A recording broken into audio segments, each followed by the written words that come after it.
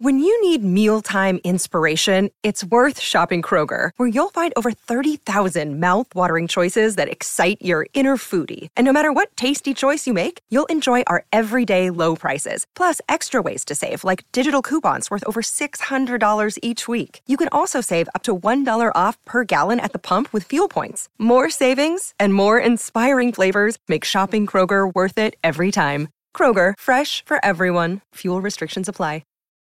Look, Bumble knows you're exhausted by dating. All the, must not take yourself too seriously, and 6'1" since that matters, and what do I even say other than, hey? Well, that's why they're introducing an all-new Bumble, with exciting features to make compatibility easier, starting the chat better, and dating safer. They've changed, so you don't have to. Download the new Bumble now.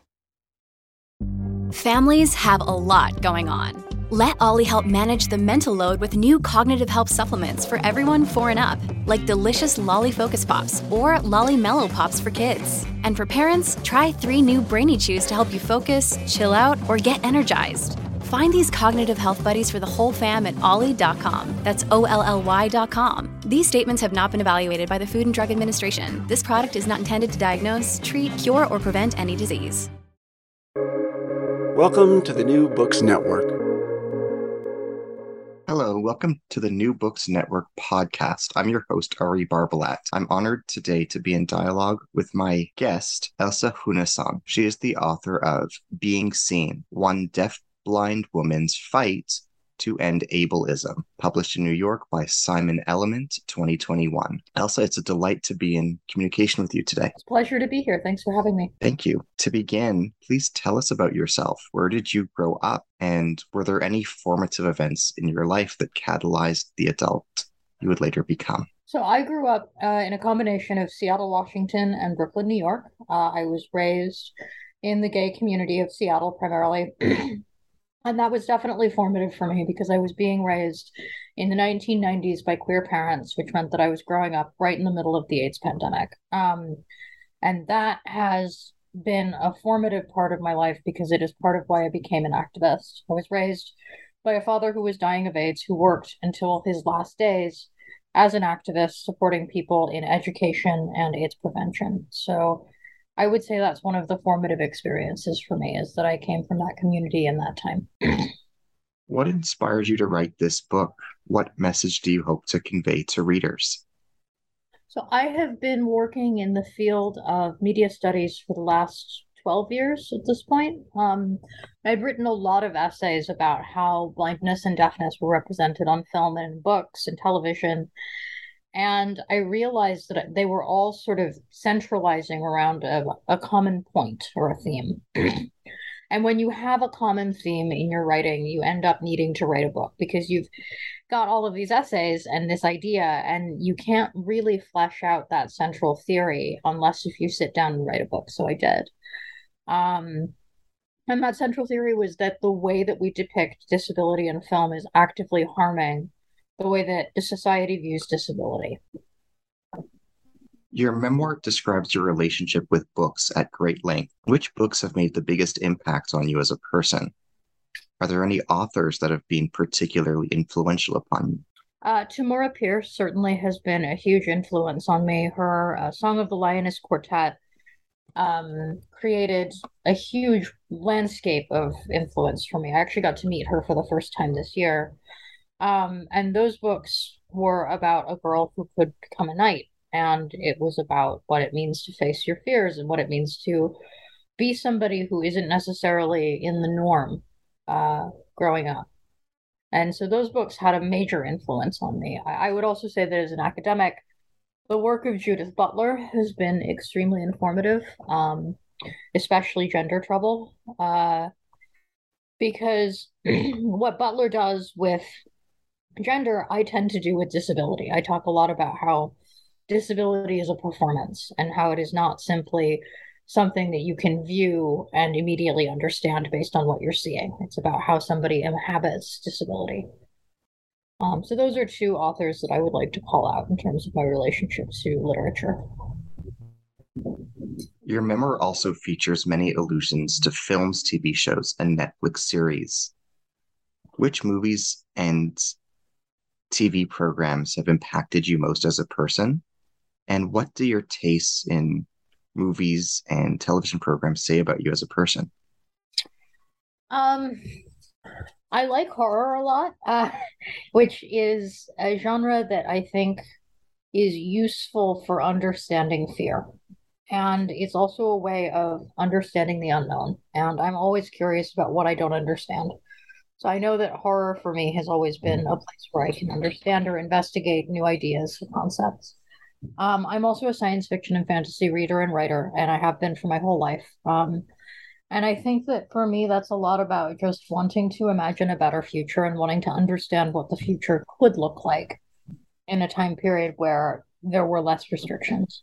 In terms of film, I would say that there's no particular film that specifically resonates with my identity, but I think the experience of watching and understanding media has been formative to who I am as a person. I see media as a way to understand the society that we live in. And so watching it and consuming it and then understanding it has become a way of understanding how our society works for me. Can you tell us about Disabled People Destroy Science Fiction? What did this project mean to you? Disabled People Destroy Science Fiction was became into being around 2017, 2018. I was reached out to by the publishers of Uncanny Magazine, Lynn and Michael Thomas, and they wanted me to edit the nonfiction section of the special issue that was Disabled People Destroy. Disabled People Destroy Science Fiction comes out of a longer history. There have been a number of Destroy series pieces. There's been Women Destroy, there's been Queers Destroy, there's been People of Color Destroy. And it meant to me that I could participate in this legacy of undoing harm that a genre has done to disabled people. And so every essay was a way of giving people space to speak back to what their experiences were within the genre that they worked in or that they loved. I also had the pleasure of working with Dominic Parizia, who was my co-editor in chief.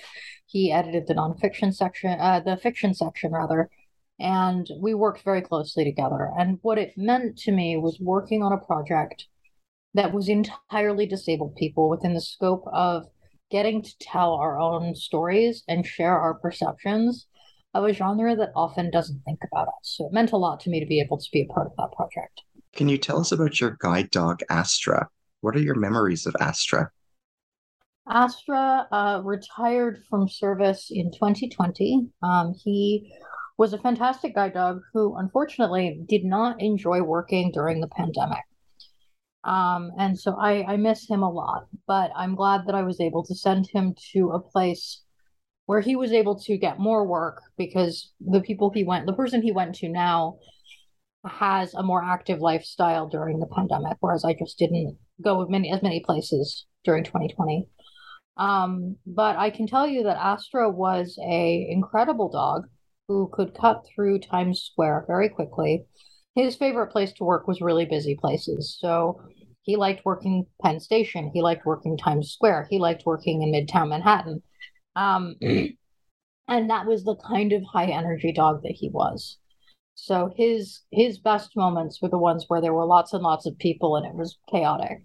I think probably my favorite memory of him is in 2019, I went to Worldcon in Dublin. That was where I won the Hugo for Disabled People Destroy Science Fiction. And he worked Temple Bar, which is Dublin's party district, at 9:30 at night on a Saturday. And if you've ever been to Dublin at 9:30 at night on a Saturday, you know that that is an extremely high octane situation for a guide dog. And he was fine. That we didn't make a single misstep. I didn't trip. I didn't run into a single person. And most of those people were incredibly drunk. So the dog was able to manage all of that. And I think that he's an incredible guide. And I hope that he's having a great time working now. What do you mean by catcalling? How do disabled people encounter and experience catcalling?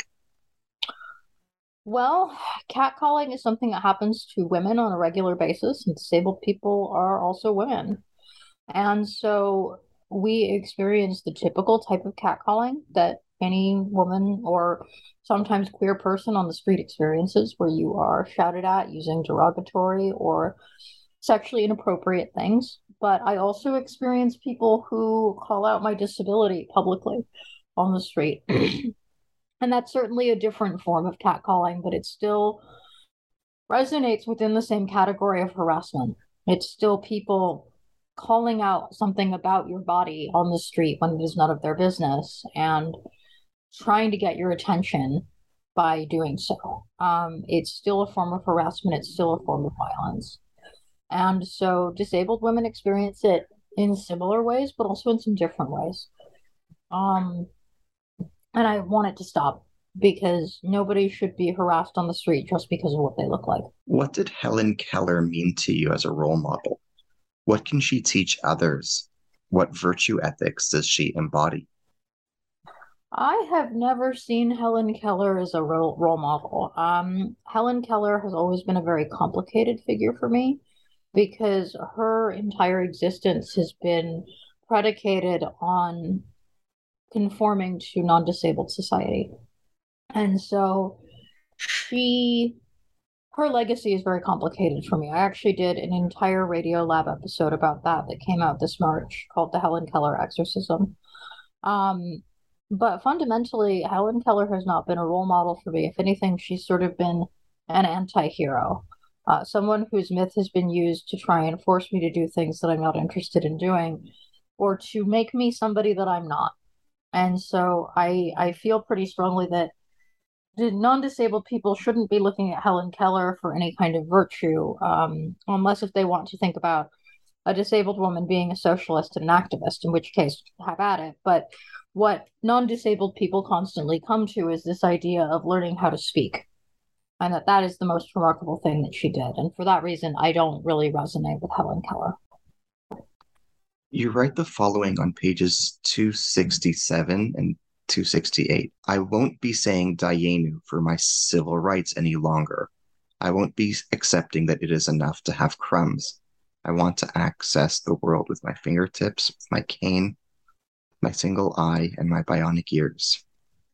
I want to tell stories about people like me and have them told to me too. I want equal rights under the law. There's no Dayenu left in me. Can you clarify what you mean in that passage? Dayenu is a word that we use during Passover in the Jewish tradition. And in Dayenu, what it is literally saying that would be enough. If Hashem had given us Torah but not taken us to Sinai, Dayenu, it would have been enough. And I don't believe that there would have been enough for disabled people's civil rights. I don't believe that we deserve less than what we should be given. There is enough for me, because civil rights should not be given out like crumbs parceled away. And this is often what happens to disabled people. We're told, we will give you this, but we won't give you what you really need. You just have to wait. And I'm tired of waiting. I'm tired of disabled people having to wait for equal rights. I'm tired of disabled people having to wait for access into buildings at an equal right. I'm tired of disabled people having to wait for equal opportunities for employment or for education.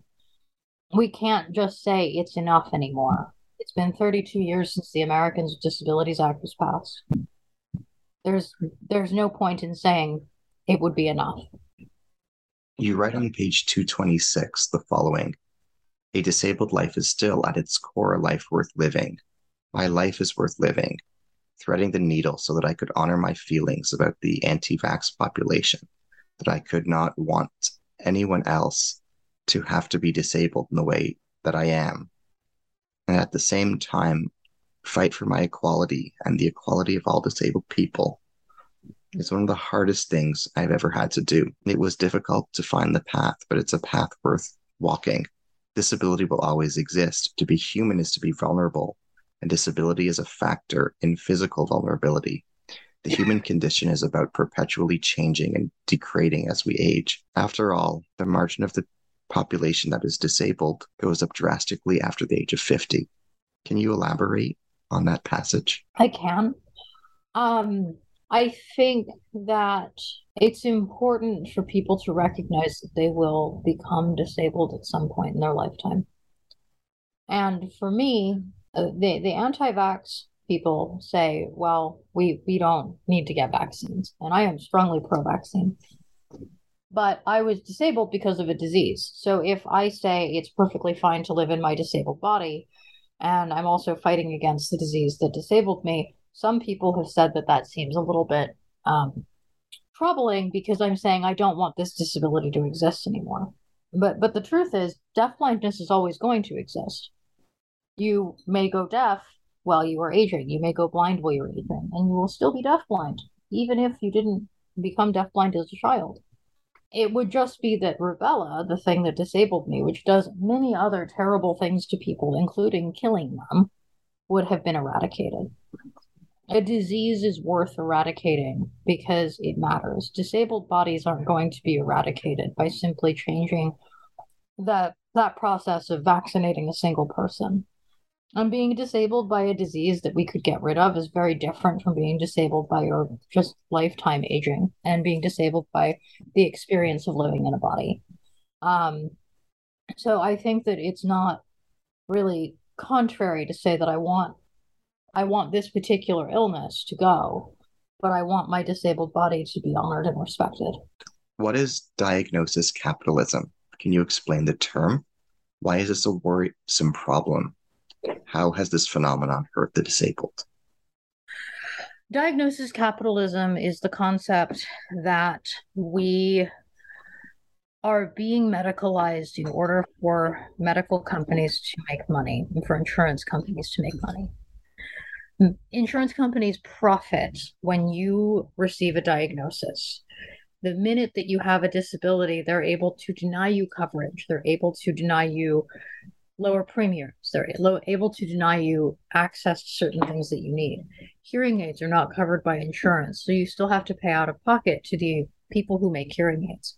Wheelchairs are often not covered by insurance, which means that the money that should be paid by insurance comes from you. Diagnosis capitalism is consistently holding disabled people in a poverty situation by forcing the disabled person to essentially pay for their own care, even though insurance is supposed to cover medical care for people who have it. So what it does is it disenfranchises people by saying that their bodies are not worth paying for, and that unless it's a medical need, which they can decide whether or not is worthy, whether you are worthy of that payment, they just won't do it. Diagnosis capitalism is extremely important because it underlines that the capitalist system is harming disabled people regularly. And the only way to change that is to change the way that we look at financial supports of disabled people. This extends to things like Social Security and Medicare, where disabled people are required to live in poverty in order to receive access to government support and benefits. If we look at that again under the lens of diagnosis capitalism, what it says is, if you have this kind of body, you cannot participate in the capitalist system unless if you are under these circumstances.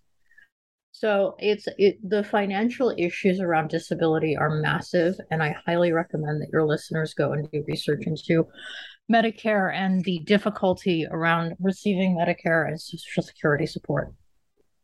Perhaps the TV show that appears most often in your book is Star Trek. What does Star Trek say about disability? Star Trek has a lot of different things to say about disability. The Star Trek of my childhood was a challenging representation of disability. Geordi LaForge was the first blind character that I think I ever saw on television, and his blindness was partially cured by the use of a visor.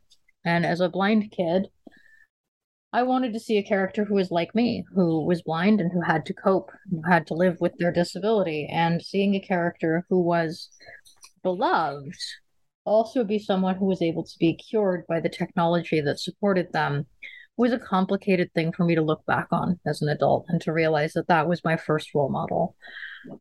Star Trek also has other disability representation. There are wheelchair users in Star Trek Discovery. And so we are also looking at a world where there could be more disabled characters, where it is a utopian or hopeful science fictional setting, where there can be wheelchairs that go through the hallways of that particular ship and you would be fine. And so I think Star Trek is in that odd place where it could be a much more hopeful representation of disability than it sometimes appears. You write the following on page. Oh, sorry. To be clear, I love Star Trek. My father raised me on it. I watched it every Thursday night for DS9. I watched it every Tuesday night for Enterprise. I love Star Trek, but I think that it's a problematic show. You write the following on page 13. The media often depicts small disabled children as cutely heroic, with organizations embarking on quests to make their lives worth living, politicians and parents legislating for their rights, and strangers cooing at their adaptive devices. Unlike quote-unquote seniors, elderly disabled people, once special needs children reach their intermediate form, disabled young adults, they suddenly metamorphose from adorable strivers to burdens on society. That transition hurts. All the support that non-disabled society had offered you as a child is snatched away on your 18th birthday, and the careful house of cards your family has built for you will vanish in an instant. Suddenly, you need guardianship. You need to prove your worth. Your wheelchair is no longer cute, and you can't get the fun style hearing aids anymore. Also, you have to pay for those hearing aids. What do you mean in this passage? Can you go into more detail? When you turn 18, there are a number of supports that exist that go away. And there are a couple of different reasons for this. One of them is that you are considered a legal adult. But if you have a disability that impairs your cognitive function, or that means that it's hard for you to live by yourself, the state may require that you have support through legal means, by power of attorney or some other version like a guardianship that allows your family to still care for you in the way that they have for the first 18 years of your life. In addition to that, there is legislation in a number of states that requires insurance companies to cover things like hearing aids for children. That's true in the state of Washington. But once you turn 18, that goes away. And so then you've gone from, I'm able to pay for my hearing aids because it's paid for by the insurance, to suddenly, let's say you need new hearing aids at the age of 19. If you're a 19-year-old disabled kid, you probably don't have a day job. Maybe your family can help pay for your hearing aids, but maybe they can't. And your hearing aids are $5,000 for a pair. That's not a small amount of money to a 19-year-old who's in college or getting their associate's degree. So it again gets back to this concept of diagnosis capitalism, and also that capitalism is fundamentally disenfranchising disabled people. One of the other things to think about that's in that passage is that disabled people aren't allowed to have fun with their equipment. I had to find the right audiologist who would let me have brightly colored, visible hearing aid plugs. Prior to this year, this last 2 years actually, my hearing aids had to be invisible. The audiologist wouldn't let me have brightly colored hearing aids because once you're an adult, they're supposed to blend in.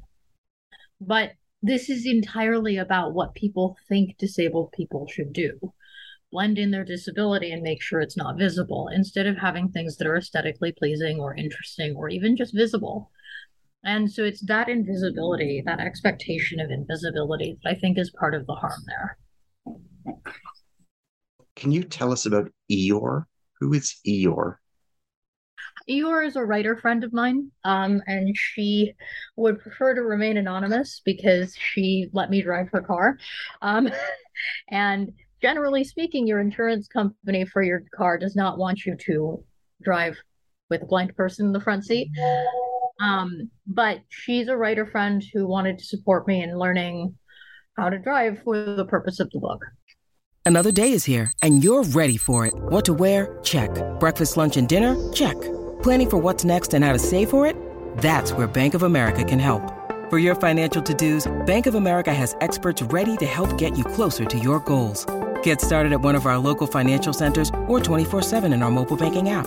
Find a location near you at bankofamerica.com/talktous. What would you like the power to do? Mobile banking requires downloading the app and is only available for select devices. Message and data rates may apply. Bank of America N.A., member FDIC. You have another passage I'd be curious to ask you about on page 4. Mm-hmm. You write the following: if you're disabled, either visibly or invisibly, via physical or mental or other means, You may also have some preconceptions that need altering.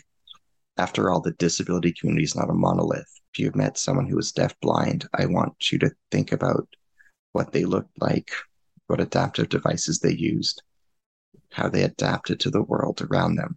If you haven't, I want you to imagine it. Can't picture it? Can't picture me? Let's try an exercise of the imagination. What does a blind person look like to you? Do they wear dark glasses, carry a white cane, or have a guide dog? Are their eye sockets empty, or does a cloudy cataracted pair of eyes live within their ocular sphere? Do you know? Are they wearing sunglasses or prescription lenses? What does a deaf person look like? Can you even tell if they're deaf until they turn up their hearing aids or until they sign? Okay, now flip to the back of this book. Take a look at the headshot on the back cover. I'll wait. Do I look deafblind to you? I know I don't. Do I? What do you want readers to take away from these words? I want people to recognize that they can't recognize a disabled person on the street if they see one.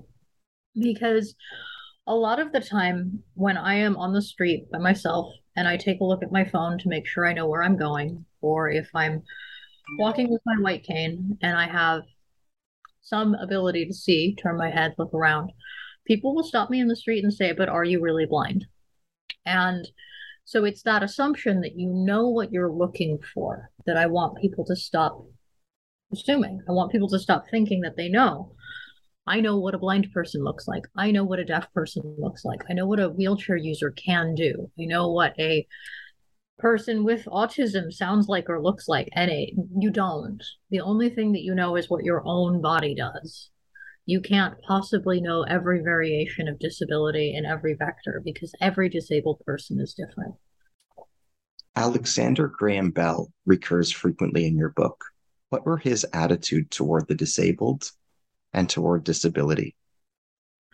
Alexander Graham Bell was a eugenicist. He believed that deaf people shouldn't intermarry. He believed that we should not have deaf people anymore. And he believed that we should assimilate. He did not support a number of efforts by the deaf community in order to exist and be supported. If you want to learn more about that, I highly recommend reading Katie Booth's The Invention of Miracles, which is an excellent book on the topic of Alexander Graham Bell and disability, and his efforts to eradicate deafness. Can you tell us about your Aunt Mary? What are some of your memories of her? What kinds of things did she say to you, and what impact did these words have on you? My Aunt Mary was the only blind person in my family, and she was the first person to hand me a white cane. She was the person who told me that there were ways for me to adapt outside of what I had sort of been told or expected to do. And so the impact that she had on me was that I started to piece together my blind identity because she was able to see me as a blind person. Can you comment on the 1927 court case, Buck versus Bell? What can we learn from this episode in American legal history? Buck v. Bell was the first time that we can sort of point to ableism being enshrined in the American legal system. And it allowed for the courts to decide that they could legally sterilize disabled women against their will. This was specifically pointed at women with developmental disabilities, but it has permeated both our legal system and our medical system since 1927.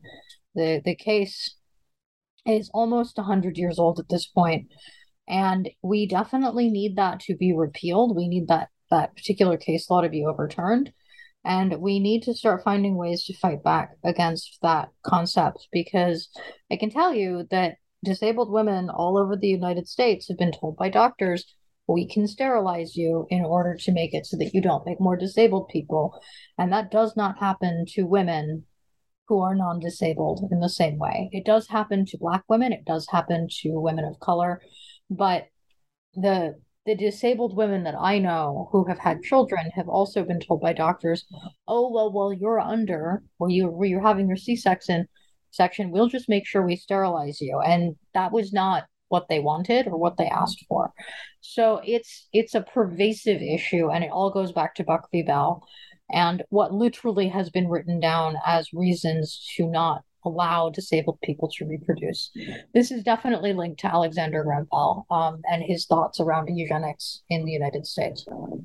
What can the history and legacy of Nazi Germany's T4 euthanasia program teach the contemporary United States?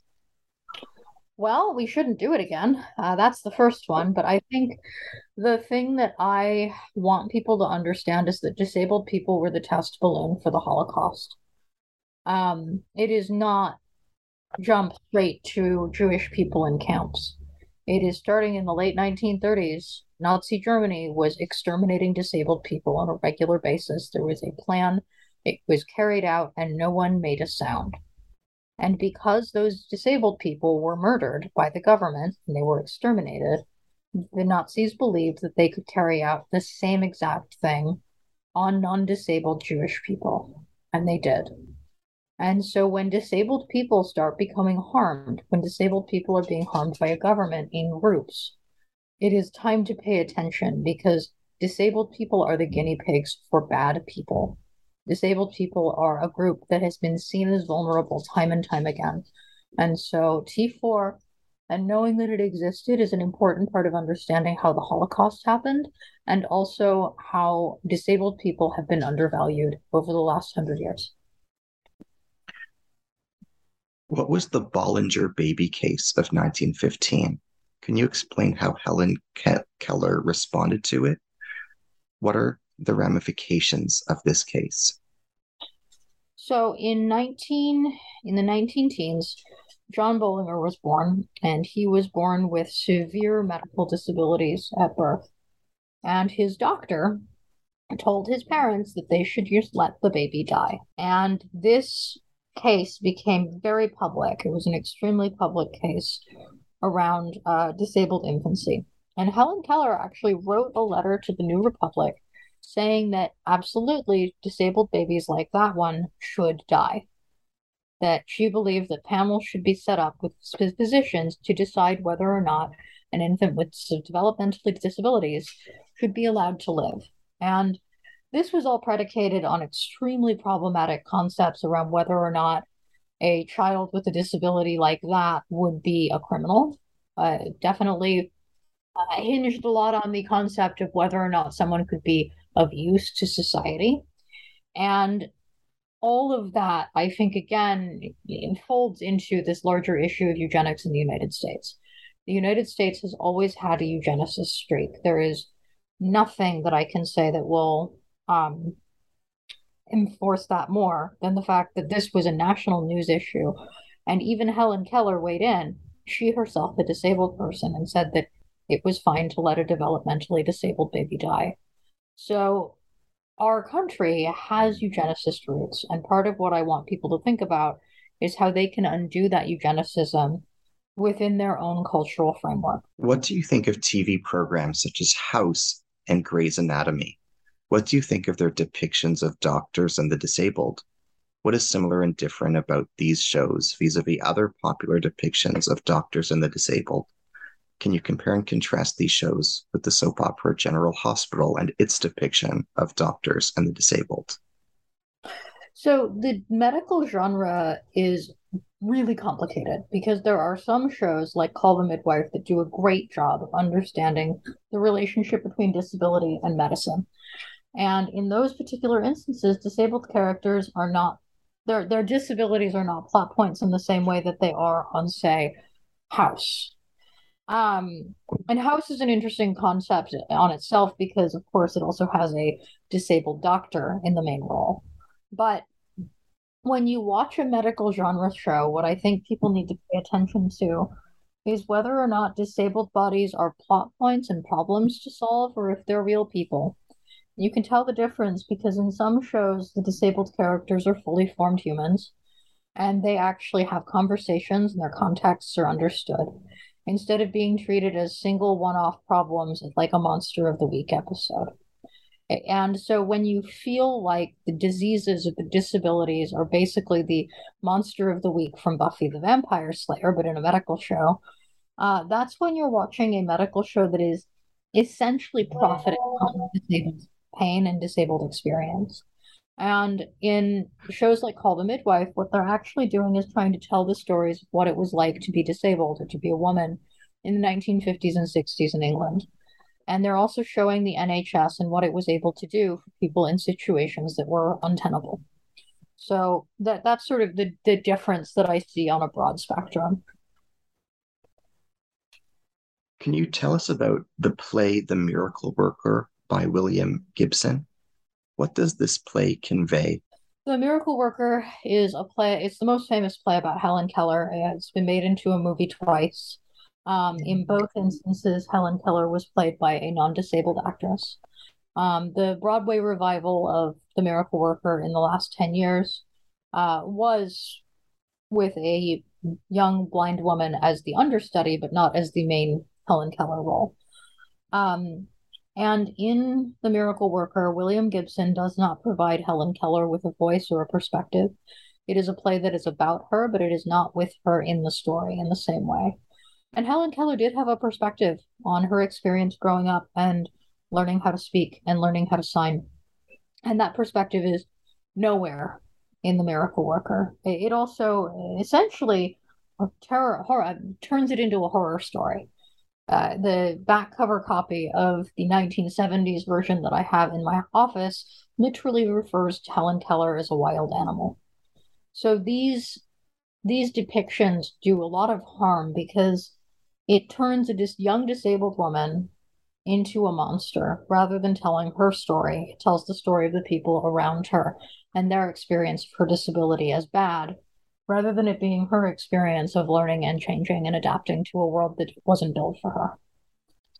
What is a squirrel shell? How did receiving squirrel shells when you were younger impact you? I didn't receive a scleral shell until I was in my 20s. Okay. A scleral shell is essentially 19th century technology.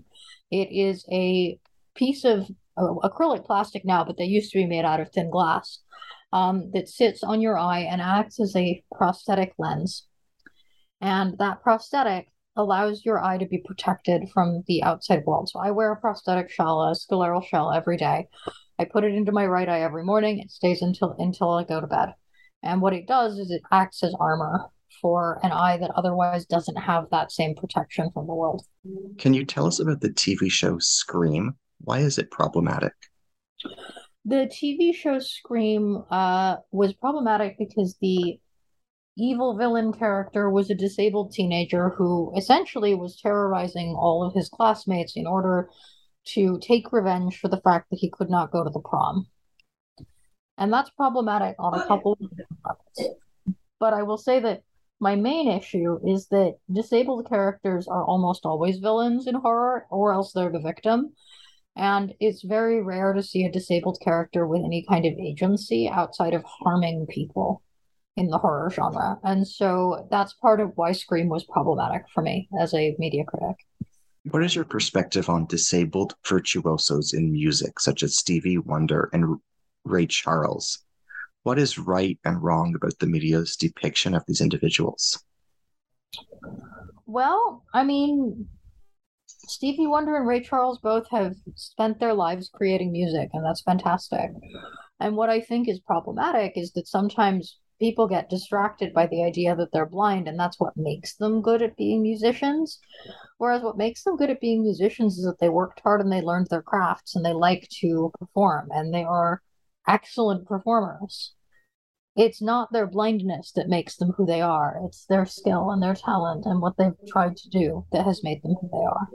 And those two things are very different. In your footnote on page 139, you allude to Kia Brown's hashtag disabled and cute. Can you tell us about this? Why is it notable? So I don't even remember what year that was. I think it might have been 2015 or 2016. It's been a while. Kia Brown started a hashtag called disabled and cute. And it was in response to the fact that many people say disabled people aren't cute or pretty or attractive. And so lots and lots of disabled people then began posting selfies, including myself, with the hashtag disabled and cute. And it was a way of showing that disabled people are just as attractive as non-disabled people. It was a really important hashtag. And while I personally am not a huge fan of the word cute because I think it can be infantilizing, I also think it was an incredibly important hashtag. And it was a moment where disabled people came together to celebrate what we look like and the joy that we have for each other. You write as follows on page 244. In many ways, being disabled is itself an act of protest when I exist in public outside the confines of an institution, when I proudly display my cataract, when I refuse to hide my hearing aids. These are all forms of resistance against the ableist system. Visible disability in public is an act of civil disobedience, but like all good civil disobedience, it's not an isolated act. My friends and my partners are co-conspirators. Those who love me for the body that I inhabit, and not in spite of it, are also participating in that action. Why? Because being my friend or my partner requires patience. It requires a rejection of abled norms, to stop expecting that I will conform to the society that allows abled supremacy and starting to operate from a place of interdependence and adaptation. It's a subversion of everything you've ever been taught. If we assume, as I do, that the mere presence of a disabled body on a public street is an act of civil disobedience, then we must acknowledge that a disabled body at any political action, whether it be a nonviolent protest, a political rally, or march, radically politicizes the disabled body. Which is why, when I step onto the front line of a protest, I do so with much deliberation. I know what it means to weaponize the vision of disability. I know when it matters, and I know what the political implications are when it is visible. What do you mean in this passage? Can you clarify? Can you speak more about this? Sure. I mean, I think that a society that believes that disabled people should live in institutions and not be seen and not be heard is a society that is consistently shocked when we are out in public. And I see that when people are shocked that I have children. I see that when people don't believe that I can get around on my own or that I dressed myself. I see that when my literal existence is something that people find unnerving. And I see that with other disabled people as well. We have been expected for so long to hide ourselves that when we are out in public living our own lives, that itself is radical. And so, yes, it is an act of civil disobedience to choose to not hide. It is an act of resistance to show my disabled body as it is and not to participate in that culture of sort of not letting the disabled body be seen, not experiencing my hearing aids with bright colors, not hiding my cataracts. I have a scleral shell that is painted to match my left eye. I don't wear it because I don't think that that serves me. And I think that it's asking me to look like someone I'm not in order to make other people more comfortable. So yes, it's absolutely a radical act to choose disability in public. You quote Stella Young as follows on pages 16 and 17. I am not your inspiration. What does this phrase mean to you? Who is Stella Young? How did you first learn of and hear about this quote? So Stella Young was an Australian disability rights activist who gave a TED Talk in which she said, I am not your inspiration. And that TED Talk was very important to the modern disabled community because she gave us permission to resist when people tell us it's so amazing that you can do, I don't know, crossing the street by yourself. And that's something that happens. People will come up to us and say, you're so brave for being alive. You're so brave for existing in the body that you live in. Your experience is so inspiring. And I resent being an inspiration, as many other disabled people do, because I'm just trying to live my life. And people telling me I'm inspiring for doing little things like getting dressed in the morning, or even tolerating that I live in this body isn't really a helpful response. So Stella Young is very important to me because she gave permission to a disabled generation to say, no, I don't want to be inspiring to you. Can you describe your experience with radiation poisoning? I don't have that you feel comfortable. Well, I don't have experience with radiation poisoning. I have experience with ableism, which I describe as a metaphor for radiation poisoning. Can you explain that metaphor? Sure. Ableism is an invisible force that exists in the world everywhere that we go, and it's poisonous, and it harms people on a daily basis. And so that is very similar to radiation poisoning.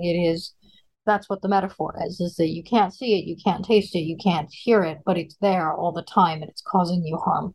On page 55, you write the following: I appear in the Mutter Museum's catalog. My occluded cataract lies behind glass in a case among other medically interesting eyes. The first time I visited the Mutter, I remember delightedly shouting, "Oh, look, I found me." And then I found the eyes of the crowd shift. Then I felt the eyes of the crowd shift from the case to my face and back again, silently confirming what I already knew. My eye was quite literally on display there. Can you elaborate on this passage? So, the Mutter Museum is in Philadelphia, and it is a museum that has been around since the 19th century, and they specialize in understanding unusual bodies. Now, in the 19th century, it was absolutely a medical freak show. They have fetuses in jars, they have different body parts, they have all sorts of skeletons. It's a grim museum. And they have tried to work on redeeming their image a little bit to be less of a freak show situation. When I talk about my eye being in the case, I mean literally there is a glass eye in the case that looks precisely like my right eye. And they have that glass eye in a case with a bunch of other glass eyes that are from the 19th century that have been painted to look like different disabilities and different eye conditions. And so when you are a disabled person in that space and you draw any sort of attention to yourself, you become part of the display because you may be the only disabled person in the room, in a room full of pieces of disabled people. And it is the experience of then becoming a part of that museum display that I'm describing there. Another quote I'd like to ask you about is on page 61. You write the following: personally, I think abled society is quite aware of what it's teaching deafblind women with this legacy, alluding to that of Helen Keller. We are meant to be saints and paragons, not women who roll up their sleeves and get to work. They want us to conform to a standard that makes sense to them. In order to be deafblind according to the world at large, I must speak with my hands, not with my voice. I must be entirely unable to hear or see, and of course, I must rely on others in order to exist safely and comfortably. Can you clarify what you mean? Can you go into more detail about what you were trying to say in that passage? Well, I think what I'm saying there is that there is a vision that abled society has of deafblindness. And if you don't fit that mold, people don't think that you're deafblind. And I think that that vision is coming from the miracle worker, from the idea that you are either a wild thing or you are able to speak the way that people want you to speak and communicate. And there is no in between. There is no other deafblind experience that is acceptable. And so, from my perspective, I see a lot of harm from non-disabled people believing that they can identify deafblindness for the deafblind community, and that's a lot of what I'm saying there. As we bring our dialogue today to a close, what are you working on next as your current project? Do you have anything in the works, either as writing projects that you're currently working on, or any advocacy? Can you share where your time is going now that this book is behind you? Right now, I'm focusing sort of in my actual community. So I've been doing a lot of volunteering at my kids' school. I've been participating in a lot of online teaching efforts. And I'm currently just waiting for my next project to sell. So I'm sort of in that writer process moment where I'm not doing a whole lot until the things actually sell. I do have 2 short stories coming out this year. One of them with Us in Flux, which is the University of Arizona's future thinking project on marginalization and the experience of the future. And then I have another short story called The Found Recollections of the Oracle of Revelor, which will be coming out next month with another publisher. So keep an eye on my Twitter and it will be up. Thank you. I wish you the best of luck with these initiatives. and I absolutely appreciate your time and dialogue today. Thank you for everything you invested in this book, and thank you for your availability, and thanks for everything you taught us and shared with us. Thank you so much for having me. My pleasure. To our listeners, I'm your host, Ari Barbalat on the New Books Network. Today I've been in dialogue with Elsa Sjunneson. We have been discussing her memoir, Being Seen, One Deafblind Woman's Fight to End Ableism, published in New York by Simon Element, 2021. Thank you so much. Thank you.